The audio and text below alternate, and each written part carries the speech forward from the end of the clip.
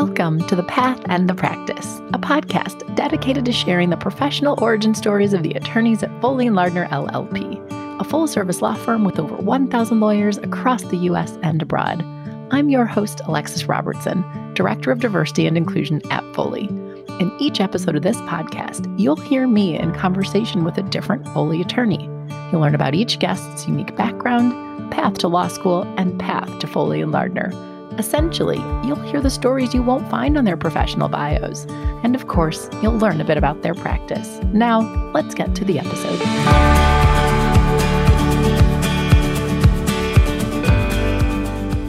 Today, I'm speaking with Nick Benson. Nick is a 3L at the University of Iowa College of Law and was a summer associate at Foley this past summer of 2020. As you can probably tell, this is a unique episode of The Path and the Practice in that I am speaking to a law student and not a licensed attorney. But Nick is in his 3L year and promised to our Milwaukee office after he graduates, and we wanted to have him on to talk about his experience as a virtual summer associate. Because Foley, like so many other firms, is gearing up for an on-campus interview season like none other due to the COVID-19 pandemic. It's been pushed back by a number of months and it's no longer on campus. It's all virtual.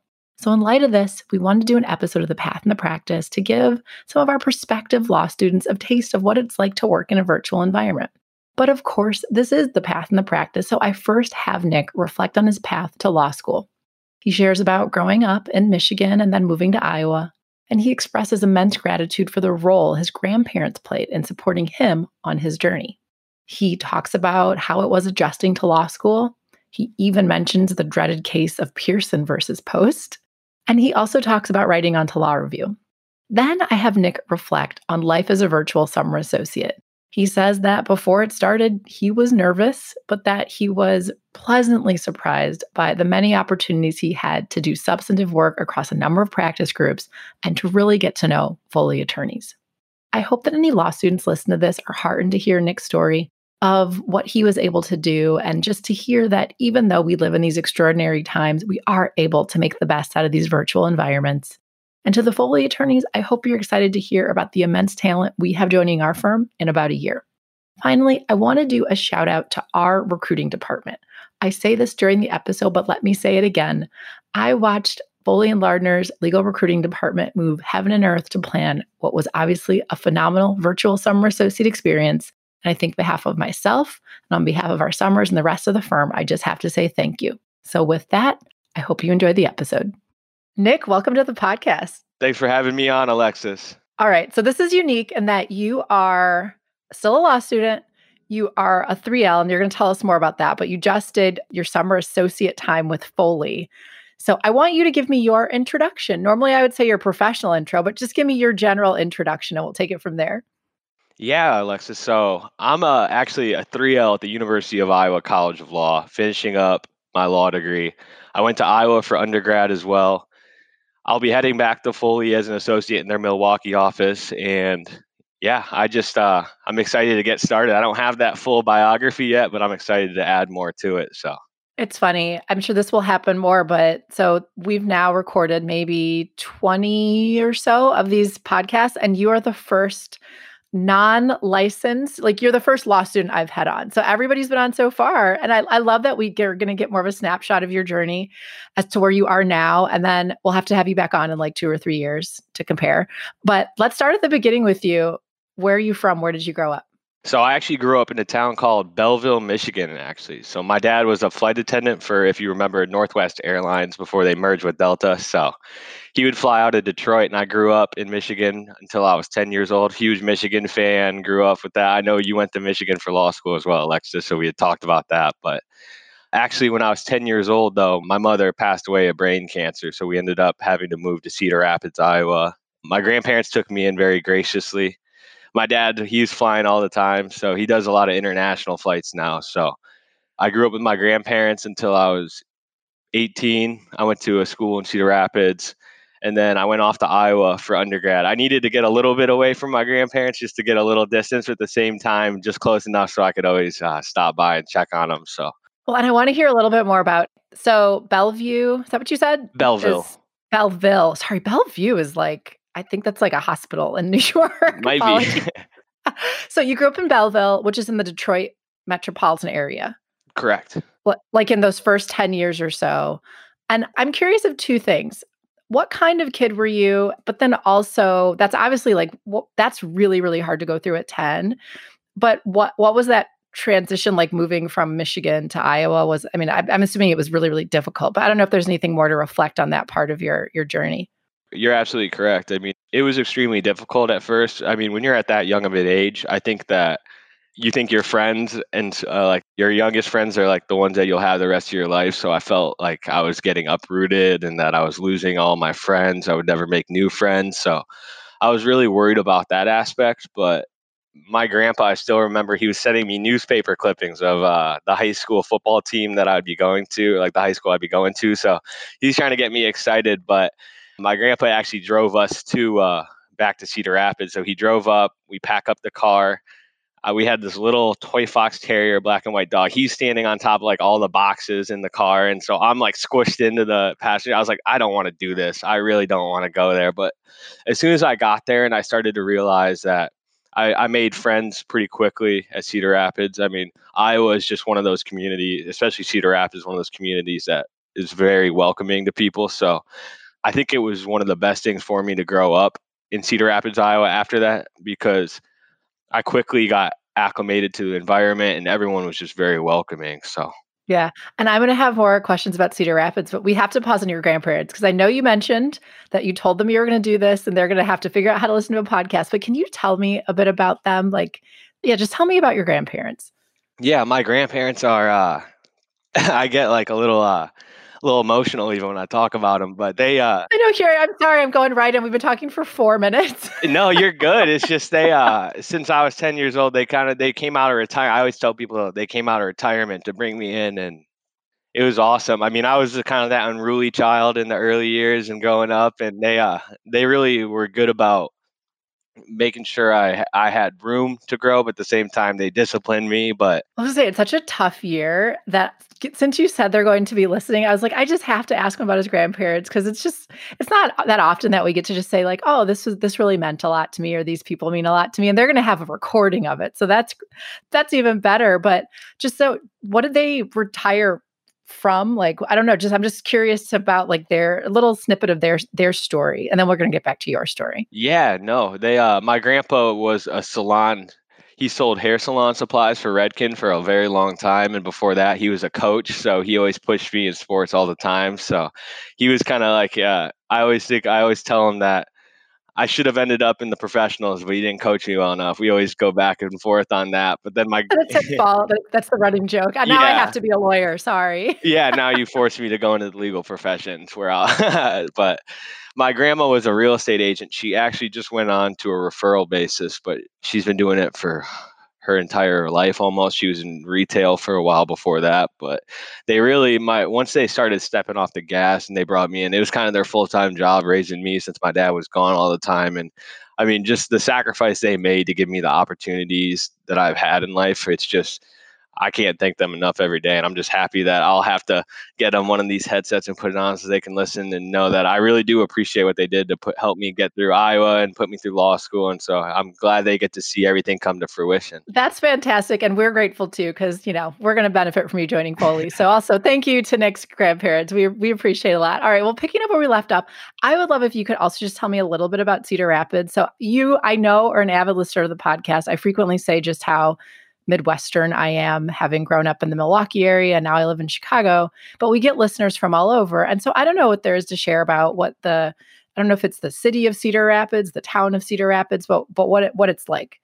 Yeah, so the Cedar Rapids, they call it the city of five seasons. So I really don't know beyond what they try to call the fifth season, but it's a whole community aspect. So the whole thing is like Cedar Rapids, we have about 6 or 7 high schools in the area that encompass. Cedar Rapids is a little bit bigger city than people expect when they come in. But when I came here, I went to Cedar Rapids Prairie, which is called the college community because it's connected to Kirkwood.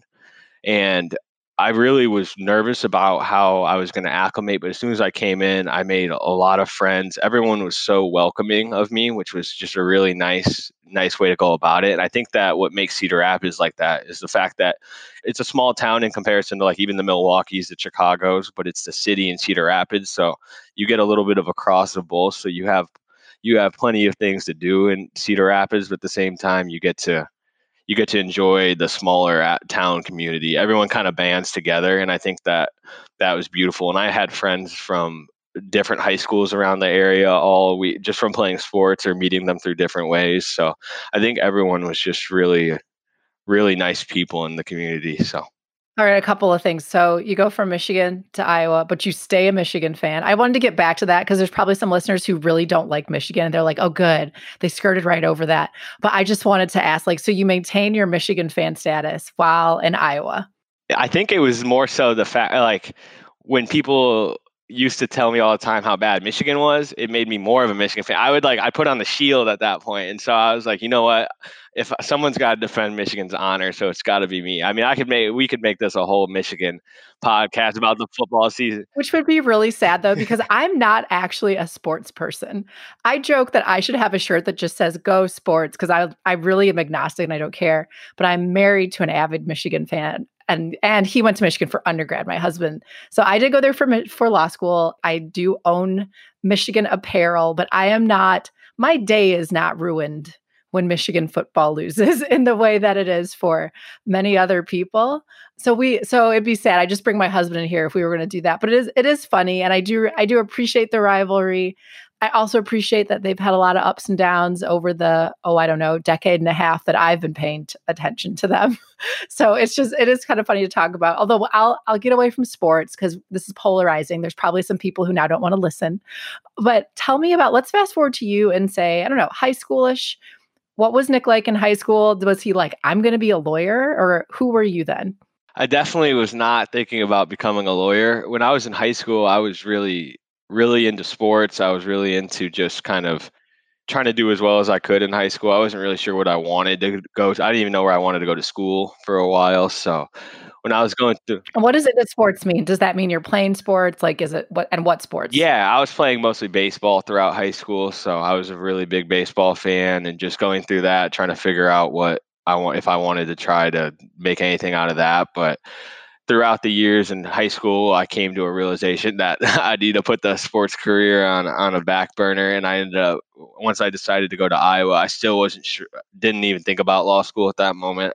I actually was thinking more medicine at that point, thinking about trying to become a doctor. I think it was mainly the fact that I knew I wanted to go on to some kind of post grad plans, but I quickly realized that medicine was not. As soon as I opened my chemistry, my biology books, and I knew right then that I needed to, I needed to set that off to the side and think about something else. That doesn't click with me at all. So when it came to going to college, was it like, yeah, I want to go to college, I'm applying to college by then?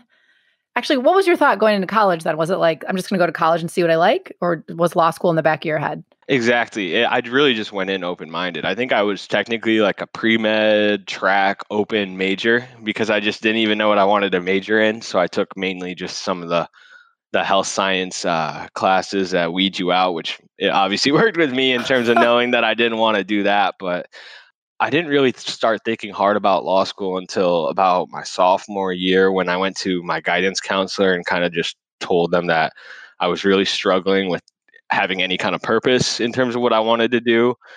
And they were like, well, you told us you want to go to post grad. Like, have you thought about law school? And I had some experience. I've talked to some lawyers just even throughout, just my grandparents knew or my parents knew. And then I talked to just other people about it and that I knew that were thinking about it. And it sounded interesting to me, but I wasn't sure at that point. And so I was like, what's the best major to become a law student?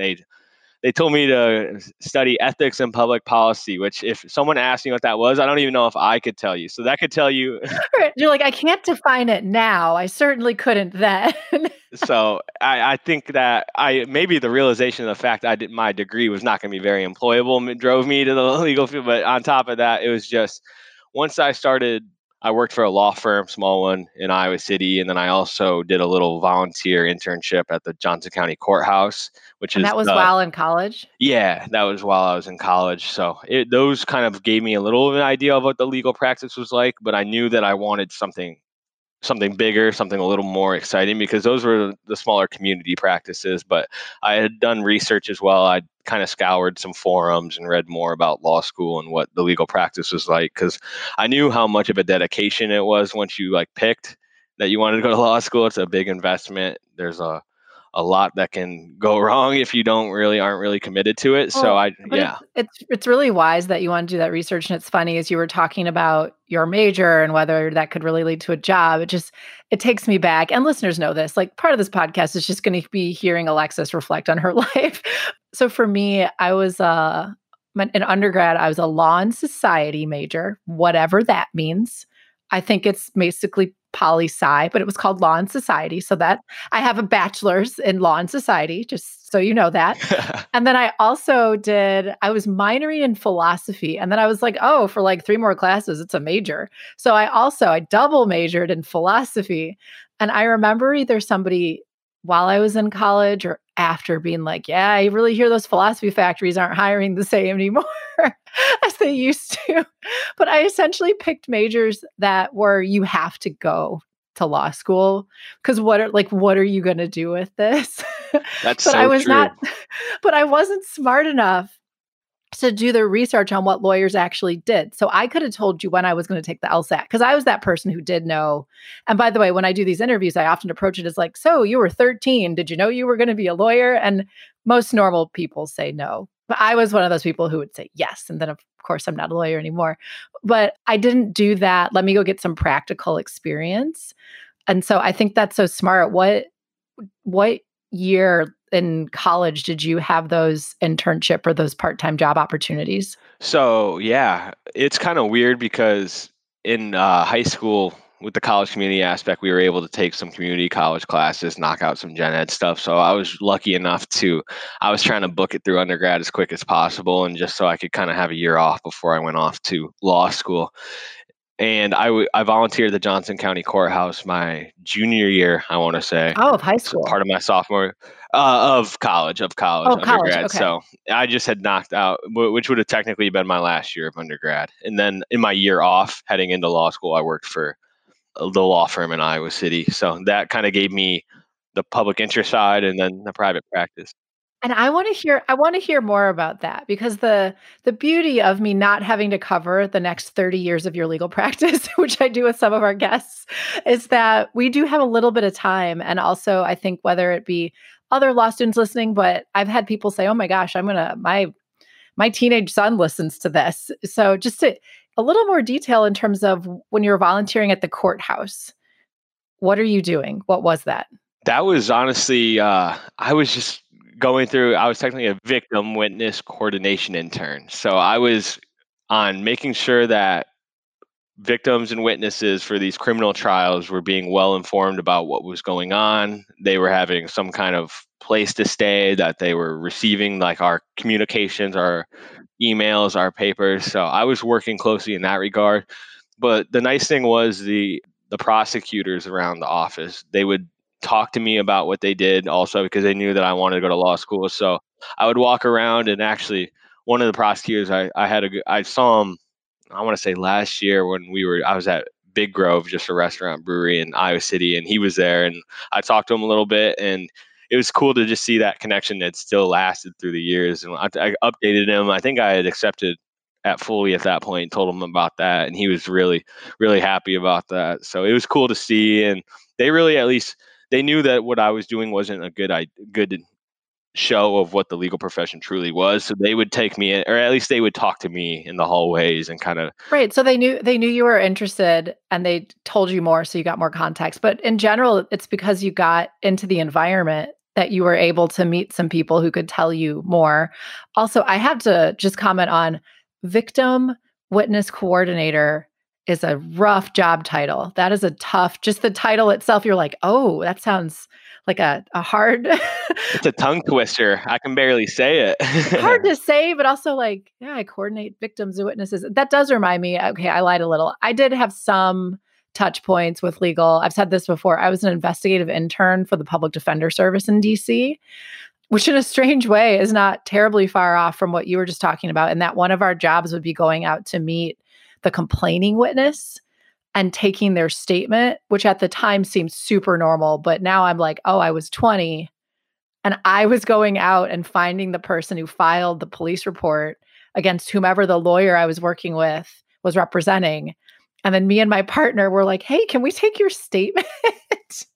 That's intense. That's really intense. And at least at the time, and it probably still is, the public defender service in DC was one of the like preeminent public defender services, but not surprisingly, did not have a lot of budget to investigate. And they did have real staff investigators on, but for some of the more minor stuff, that's where interns came in. So sorry, you're just really jogging my memory here. Okay, the other thing you mentioned was that you interned at, did you say it was a small law firm? Correct. Small law firm in Iowa City. Yeah, when was that? That would have been actually just the year off in between undergrad and law school. So it would have been 2018, I want to say. So I did that for my entire year, just kind of just so I could survive, make money and live with some friends, and just kind of like, I needed to decompress really going through that undergrad that quickly. And I knew that going straight through to law school would have been just a complete mistake unless I knew 100%, knew where I wanted to go. I knew that Iowa was definitely somewhere I wanted to go just because I knew Iowa's reputation in the Midwest, and at least that it would have opened the doors that I wanted to from the research that I had been doing. So working at that small law firm also opened me up to now private practice, the litigation side mostly, which is kind of also what law school really just opens you up to. And it was interesting to me, and it gave me that aspect. But at the same time, I knew I hadn't hit what I wanted to, but from what I was reading, and I knew there was also some transactional attorneys, mostly they work with wills, trusts, and all that different kind of stuff. Farmers in Iowa typically seek out their assistance, and so it was cool to see that. But I knew that there was something that I was looking for different, so I was just kind of still feeling it out. But at least it confirmed. And what did you do there? Just briefly, like what kind of work did you do when you were there? So yeah, I was front desk, but I would answer phone calls. They actually, how they did it, they kept all their files in storage. Like, and you think of like how most law firms do it now, everything's electronic now, but I would go out to the storage facility, and there's just these super old dusty files, and I would just go through those, find them for them. So in case an old client came back, and I was kind of the jack of all trades. Whatever they needed me to do that. Yeah, you just did what needed to be done. Didn't require a license, I did. So that was a great experience because I did a lot of I actually used the dictaphones. If you had seen that, where I had to have to put that on a headset and like transcribe what they would say. So I thought that's what the legal profession was. I thought that's all it was I just would type, talk into a dictaphone, and just go from there. So I find that hysterical that you just even said the word dictaphone, because that is this vestige of like, I don't know when a lot of people stopped using them, but generally speaking, now there are still, and not to stereotype, but some, I'd say old school partners who either are using them themselves or may have an assistant that uses them, but generally we don't use them anymore. And to me, it's almost gone the way of shorthand. I don't know if you've heard of shorthand, how a lot of like the legal admins, they would go to, I don't know, paralegal school or whatever and learn shorthand. And maybe people still do, but that's one of those other things with like computers and word processing. We don't use as much anymore. So that's hysterical that in 2018, you were using a dictaphone for anything. It was funny. There would be like points where I couldn't understand exactly what had been said. Maybe there was some background noise, and I'd spend 5-10 minutes just debating, like, do I type this word out or do I interrupt the attorney? I don't know what to do. So I was just the whole time. I would have the secretary I worked with. She was amazing, but I would have her listen to it. I'd be like, what do you think he said? And it was, what do you think it says? Well, and it's funny because now I'm afraid that someone's going to listen to this and be like, actually, Alexis, 27% of lawyers still actively use dictaphones. Might be. But I'm like, I don't know. I've been in this industry for the better part of a decade and a half, and I have not encountered them. So that's really funny. And by the way, if you ever tell that story a few years from now, people will look at you and be like, you look too young to have even know what a dictaphone is. They're gonna be like, are you actually like a lot older than what you are? Exactly. That's really funny. Okay, so we are going to move forward to you in law school, but I actually want to take a little side journey because I told you as we were talking, I pulled up your info that I have about you because since you were a summer associate, we have a little file about our summers. And it looks like we had you write a statement where you kind of say, who you are, where you're from. So you say the usual, like, I like the Detroit Tigers, I'm a Michigan sports fan. But you mentioned that your mom grew up in Bangkok, Thailand. And so that just, as I read it, made me think I should ask you a little bit about your parents. I asked about your grandparents. So, and it says that in Milwaukee, it'd be great if you could find some Thai curry. I don't know if you, and you didn't get a chance to because we had our first pandemic summer. So we need to find you a good Thai restaurant in Milwaukee. But I am just curious about that. And this, as you can tell, is me putting on my director of diversity and inclusion hat. Just have to ask you, I don't know. So your mom was from Thailand. Is there anything else to say about her, or your dad, or you, or your culture, or anything like that? Yeah, so she grew up in Bangkok, Thailand until she was 18, and she grew up with, I want to say 11 other siblings, and they lived very poor. I mean, Bangkok, the city, unless there's a small elite, but outside of that, it's very very tough growing up there. And so her and her sisters had known for a while they wanted to get out of that situation, and so they actually, when they were 18, they were able to immigrate to the United States, and happen chance they end up in Detroit, Michigan. And she moves there. She actually didn't even get to finish high school because they just had to take the opportunity to immigrate when they could.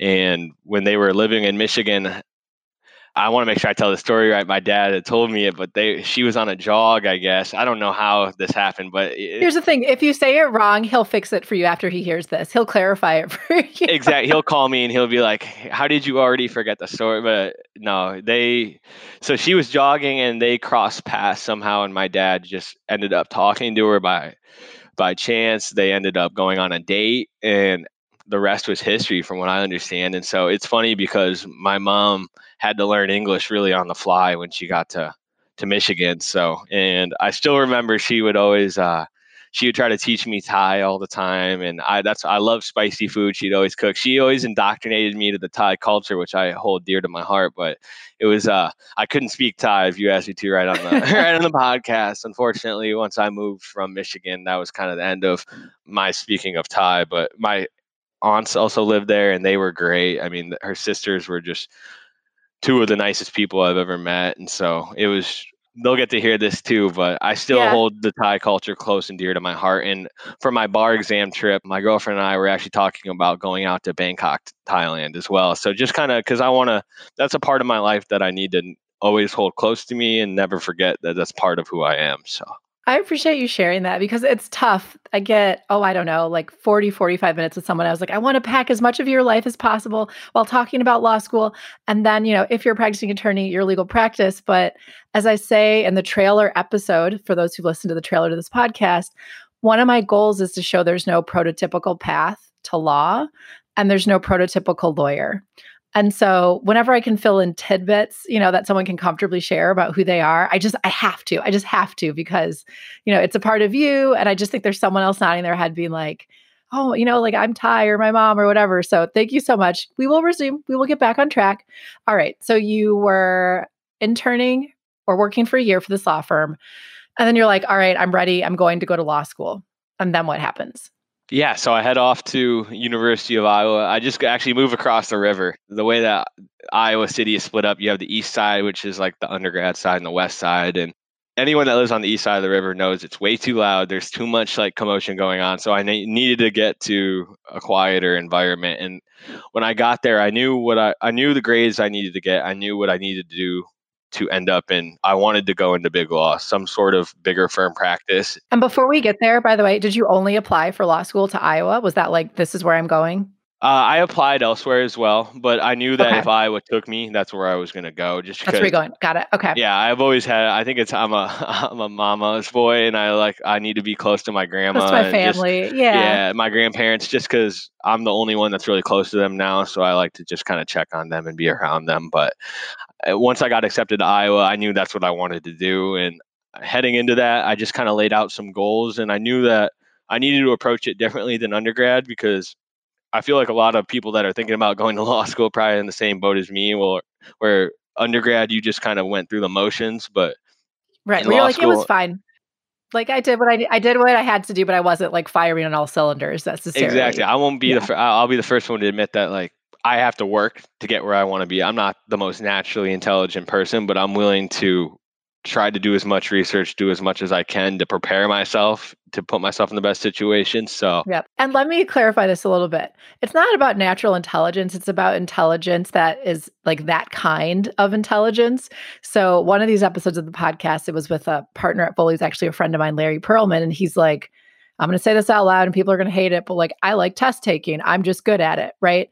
And some people are naturally good at test taking, but a lot of us were just intelligent in different ways. So sorry, I had to fix that. I was like, clearly you're a very intelligent person, but I hear you when, like essays and test taking aren't necessarily the easiest thing to do. I hear you when you say that. exactly. And when I came into Iowa, I just knew that I needed to come in with very clear set goals, knew what I needed to get grade wise. And so I think that helped me having a clear vision of what I wanted to do, because law school, it'll come at you fast, it'll come at you hard. But if you know what you're getting yourself into before you step on to campus day one, I think that you'll be in a lot better mindset and a lot better place. Yep. And by the way, and is this advice you had picked up so that when you did start law school, you sort of knew? Because I do think some people start law school and they're like, I'm in law school, but they haven't talked to many lawyers or anyone who has context. So they don't necessarily know that, I really should buckle down because that first year matters. But it sounds like you came in knowing that.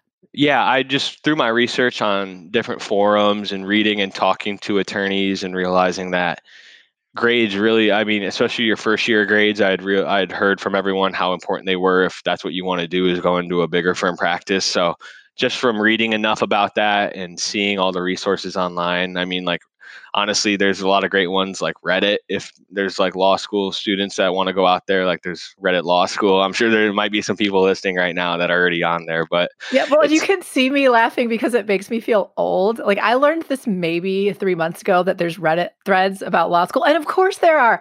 Of course there are. But, as you get out of that mindset, you forget that the places that law students go to, dish whatever the latest law firm gossip is, those places change. So yeah, everybody listening, if you haven't been on a Reddit thread about law school, that's where you should go. Go to Reddit. it's a beautiful resource. I mean, I'd recommend to anyone. You can search through it and just it really helps people at least get a clear idea of what's required for any kind of I mean, not even for big law, just any kind of job. There's different hiring timelines, there's different ways to go about it. And so I think there's a thread about everything on there. So that really helped me get a clear vision of what I wanted. Yeah. So you start law school, like you said, you had your vision, you knew you need to buckle down. And spoiler alert, it seems like to me that went reasonably well, maybe pretty well, maybe quite well. But it sounds like you did okay. So Yeah, I mean, I went through some bumps along the road. There's always gonna be some classes that weren't as easy as others, but I think absolutely. that learning to roll with the punches, I mean, a lot of like cliche sayings there, but it means a lot. I mean, law school is not going to be a straight line. There's going to be classes that you just connect with easier than others. I think that just learning where to put your time on those classes too. I just knew where to dedicate more time and where I thought I could make up more of Well, grades. and So, specifically, how was that first semester for you? oh, it Just was a in roller general, just like, coaster. Yeah. yeah, I just want to hear, and I don't need to get in great detail, but just, like just the adjusting because it's different. Everything's different. So just tell me about that.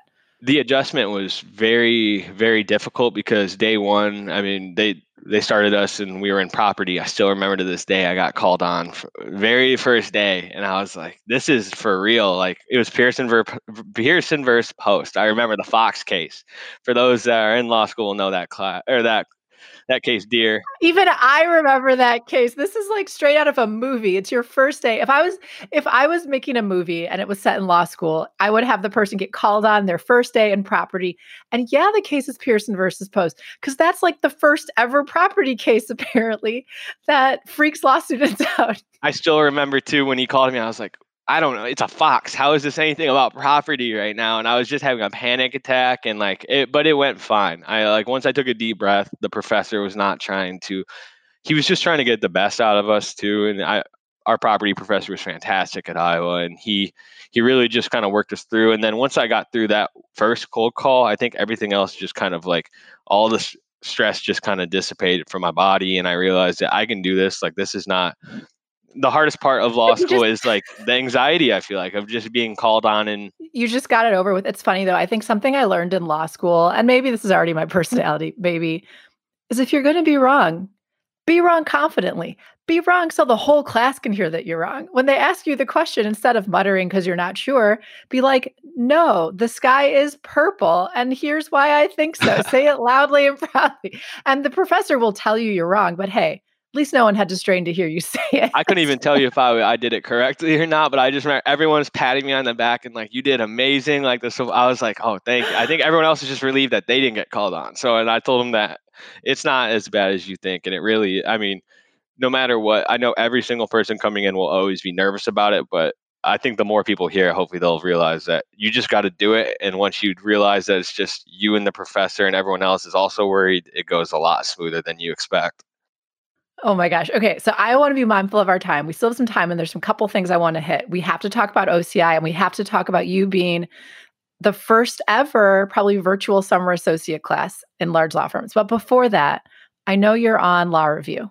Tell me about that. When did you apply? What was that process like?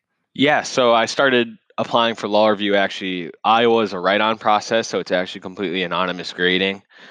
And heading in, you get done with your last final actually of 1L, and you're leaving, and they have packets out on the tables, and you just grab a packet, and like the last thing you want to think about is doing a journal write-on where you have to write a 10-page comment, is what they call it, and then you blue book a ton of stuff. Which, for people that don't know about the blue book, it's just the way that you do legal citations in law school. And so I left, and through my research, I had realized that law review and just journal in general was a very strong plus factor if you were thinking about going into big law or private practice. And so I knew that I wanted to get on law review. That was my goal. That's what I wanted the most. And I was working for a law firm in Des Moines, and I actually remember I'd work for the law firm in Des Moines during the day, and then once it was over, we were allowed to stay in the office upstairs, and I would just work. I would just work on that right on from 5 until whenever, and just trying to get it done. And so that was a lot of work, but once I got it over with, submitted, and accepted to be on law review, I was fortunate enough to be selected. I knew it helped me immensely in terms of, one, with OCI, and two, with just learning how to write and read effectively, which I think that people don't realize how hard it is to read something like different like legal writing and scour through that stuff. So it was Yeah. student writer process. Like we just mostly blue booked and like went through like footnotes. And then once I chose to be on board, I kind of got convinced by the editor in chief of the last law review. If he listens to this, this is Matt Scott that made me come on. And so he really pushed me for it. And I'm glad he did, because it's helped me even see now the publication side, which you don't see as a student writer, and see how professors, I mean, this is how professors really get their academic work out, is they send it to law Yeah, journals, and it absolutely. means a lot to them. And so it's cool to see and see how professors, they're very appreciative. I get to work with a lot of professors, and they tell me all the time that they're so thankful for the work that we do. And it's a really great thing to hear from professors. It just Yeah. makes things a little bit easier. So Well, it's funny. Sorry, you said a lot of great things about law review, the experience, and what it means to professors. I'm still stuck on the write on after you finish your first set of exams, which I do have some vague recollection of that also being the timing at Michigan. But it does make me think of like if you've just run a marathon and then instead of you being like, oh no, you can run another marathon now. And you're like, really? exactly. I just couldn't believe it too, because when I opened up the packet, I was like, it can't be that much work. Like I'll get into it. And then I opened it, I was like, oh no, this is a lot. This is a decent amount of work. Oh my God, this is a lot of work. Okay, so let's talk about OCI and Foley. And this is where I hope nobody gets upset with us because we might sound like we're going into like straight like Foley propaganda mode, and maybe we will. I don't know. But you do OCI. I assume you meet with a lot of law firms. You settle on Foley and Lardner. I would love to hear why Foley. And then we're going to jump to your summer associate experience. When I was going through the OCI process, it's actually funny. All the doors are different in Iowa, so they'll have like little signs on them that say knock when your time is there. So all my doors are like that. And Foley's was knock 2 minutes before your time was there. And I like to prepare before the interview. So I was going through it, and I walk up to the door, and I was like, oh no, I already messed up my interview. It says 2 minutes before I'm at the time of the door. So I knock on the door. I came in. I think that really helped me just realize too. I came in with no preconceived notions, just kind of just wanting to tell them who I am, and really no nervousness. And I think that's when I speak up my best and do my best. and it went really smoothly. I met with Carmen Deco in the Milwaukee office and Alex Lodge in the Madison office, and the interview was just a really smooth interaction, and they really wanted to find out who I was as a person. And then when I interacted with them in terms of asking them questions, they really just were responsive to everything I had to say. And that was a great experience. And then when I came for my callback interview, that's when I got completely sold on Foley. So I come back for my callback interview, and I actually had a couple changes to my schedule that day. So I was doing a little quick research, and I still remember Brian House was one of the partners I met with that day, and he's an Ohio State fan. So we got into it a little about Michigan, but he also is a big Thai cuisine aficionado as well. So he was from the Oh, DC office for a while, and he told me that DC has far and away better Thai, but he's like, I can show you some of, Milwaukee. yeah, he's like, I can show you some of the good Thai spots in Milwaukee. And we really had a great interaction there, and just everyone in general was so welcoming of me. And even though I didn't feel like, because Iowa law school, not that it's still a great law school, but I didn't feel like they cared about what law school you went from, what you did before Foley. Like, they just wanted to know who you were as a person. Good What, people. yeah, Yep. and they just wanted to see if you were a good fit for the law firm, which, I mean, the fit was perfect for me just because everyone was just, yeah, it was just I have nothing but good things to say about Foley. Like you said, it might sound like propaganda, but I mean, I'm there, so it worked. I mean, I'm a part of Foley now, and I'm very happy about it, and I just couldn't have been happier. Absolutely. Well, and it's interesting because something that I've found, so now I've been working at Foley as in my role for closing in on a year.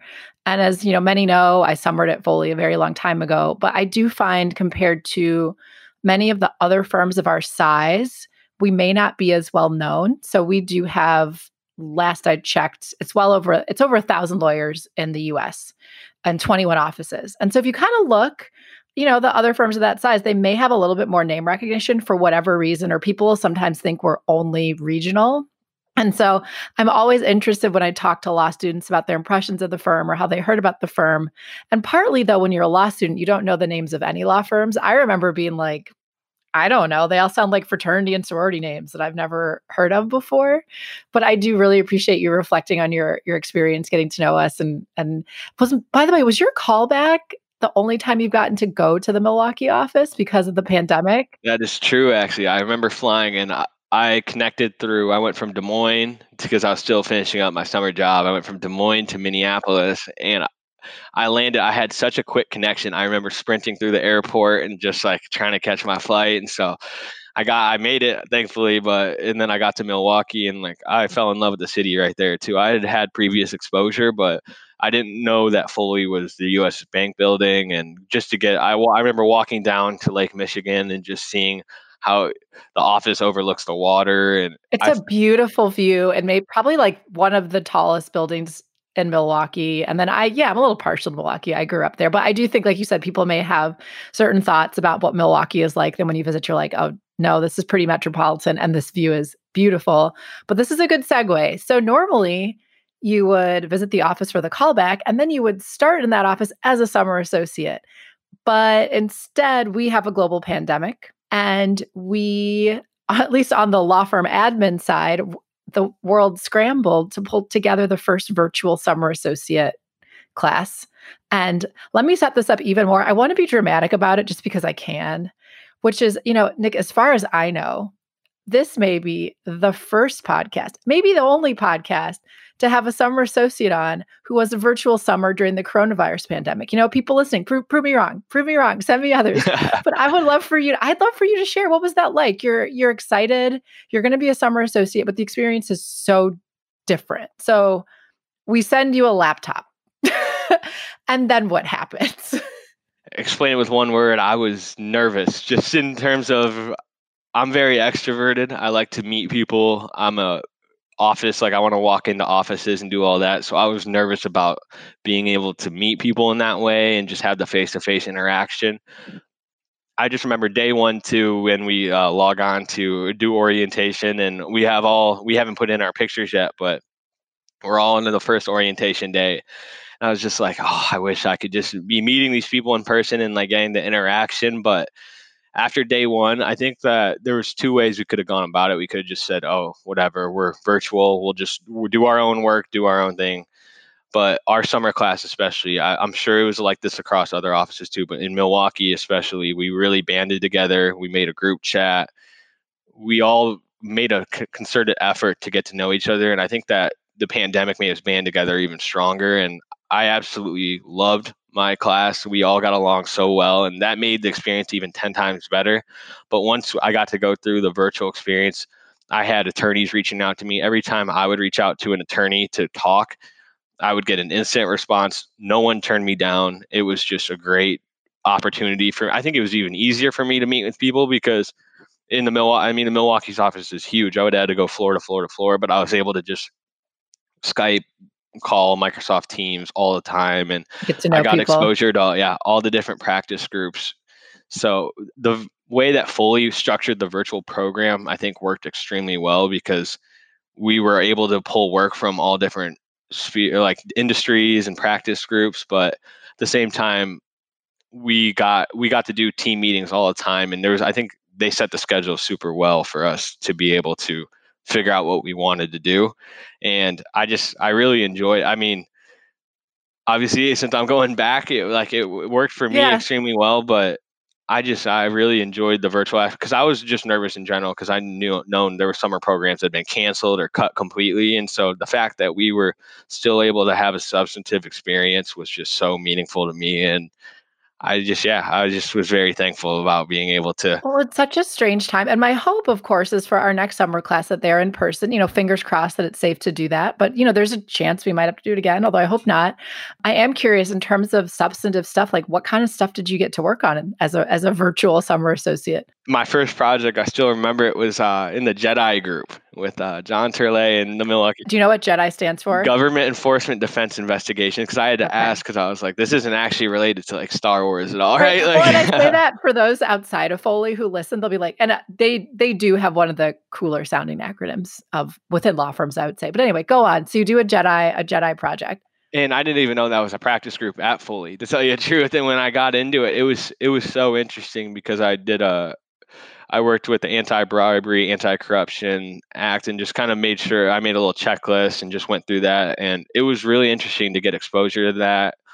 John was awesome about telling me more about the group, but like you said, it's very, very intense, very interesting. But I think it was a little even too cool for me, is what I would tell people. But I really enjoyed it though, and it was a great exposure to something that I didn't even know existed at Foley. And so I did that, and then my associate mentor, actually Nick Kitzman at the Milwaukee office, he was a real estate attorney, and him and I had a lot of interaction through that. And all of a sudden, I just told him that I was interested in doing transactional work. I was interested in the real estate group, and he really facilitated my ability to get more and more work from the real estate group. And I think that people are listening to this. Foley does an amazing job about, if you reach out to them and tell them like, if you have an interest, they will make sure that you get work in that area. And I didn't think I got to meet all the people that really met. Like Larry Bonney was awesome. We got to do a lot of work together, and they really do a good job. And especially their group is smaller, so they kind of recruited a little bit more. I felt like in terms of they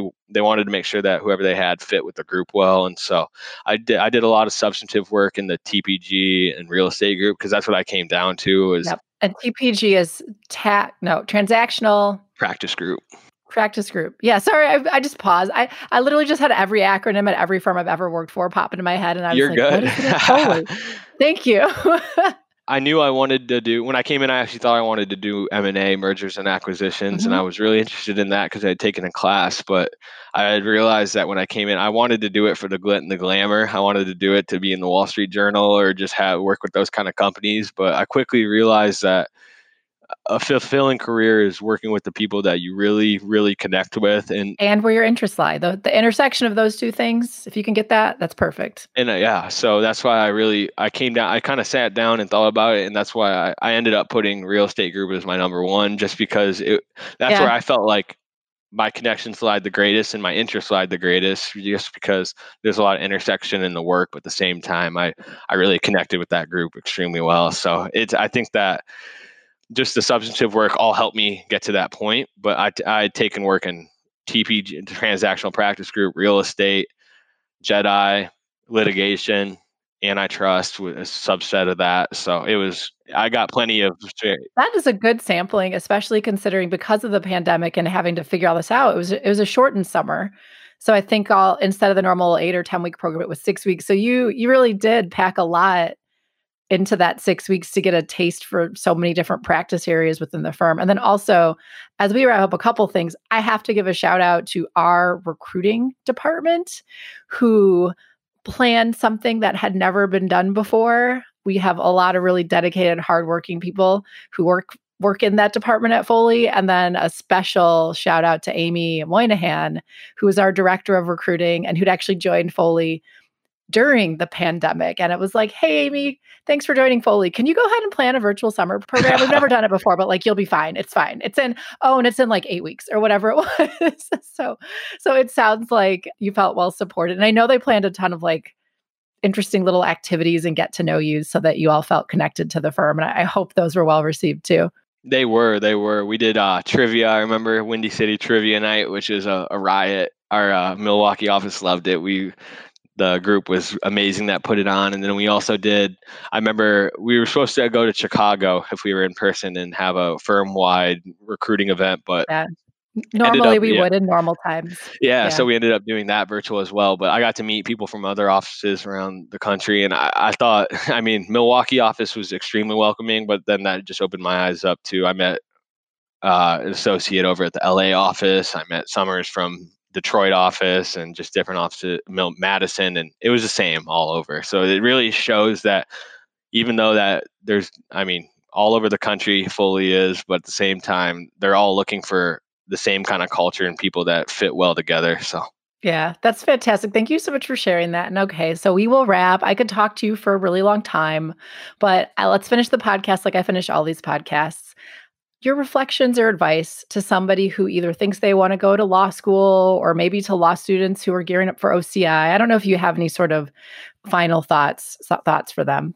My advice is just to do your research, really prepare as well as you possibly can for law school, OCI, any of that, and just lay out some goals. I think that for me, the vision really helped me the most was knowing what I exactly wanted. And even if you don't know exactly what you want, just being able to lay out some kind of goals to go after just helps a ton. And just treat law school like a 9-to-5. I know that's been emphasized throughout this podcast, but treating law school like a 9-to-5, minimizing your distractions. For me, it's my cell phone.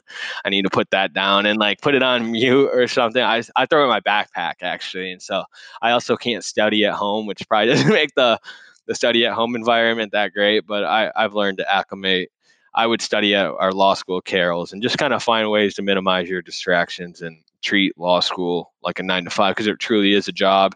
And I think that helped me just do as well as I possibly could. So a mixture of those two, and I think everyone will be fine coming in law school. Well, thank you so much for that, Nick. And normally at the end of these, I would say, oh, you could find this person on our website. You can't find Nick on our website yet, but you will eventually. But for now, what I will say is Nick is on LinkedIn.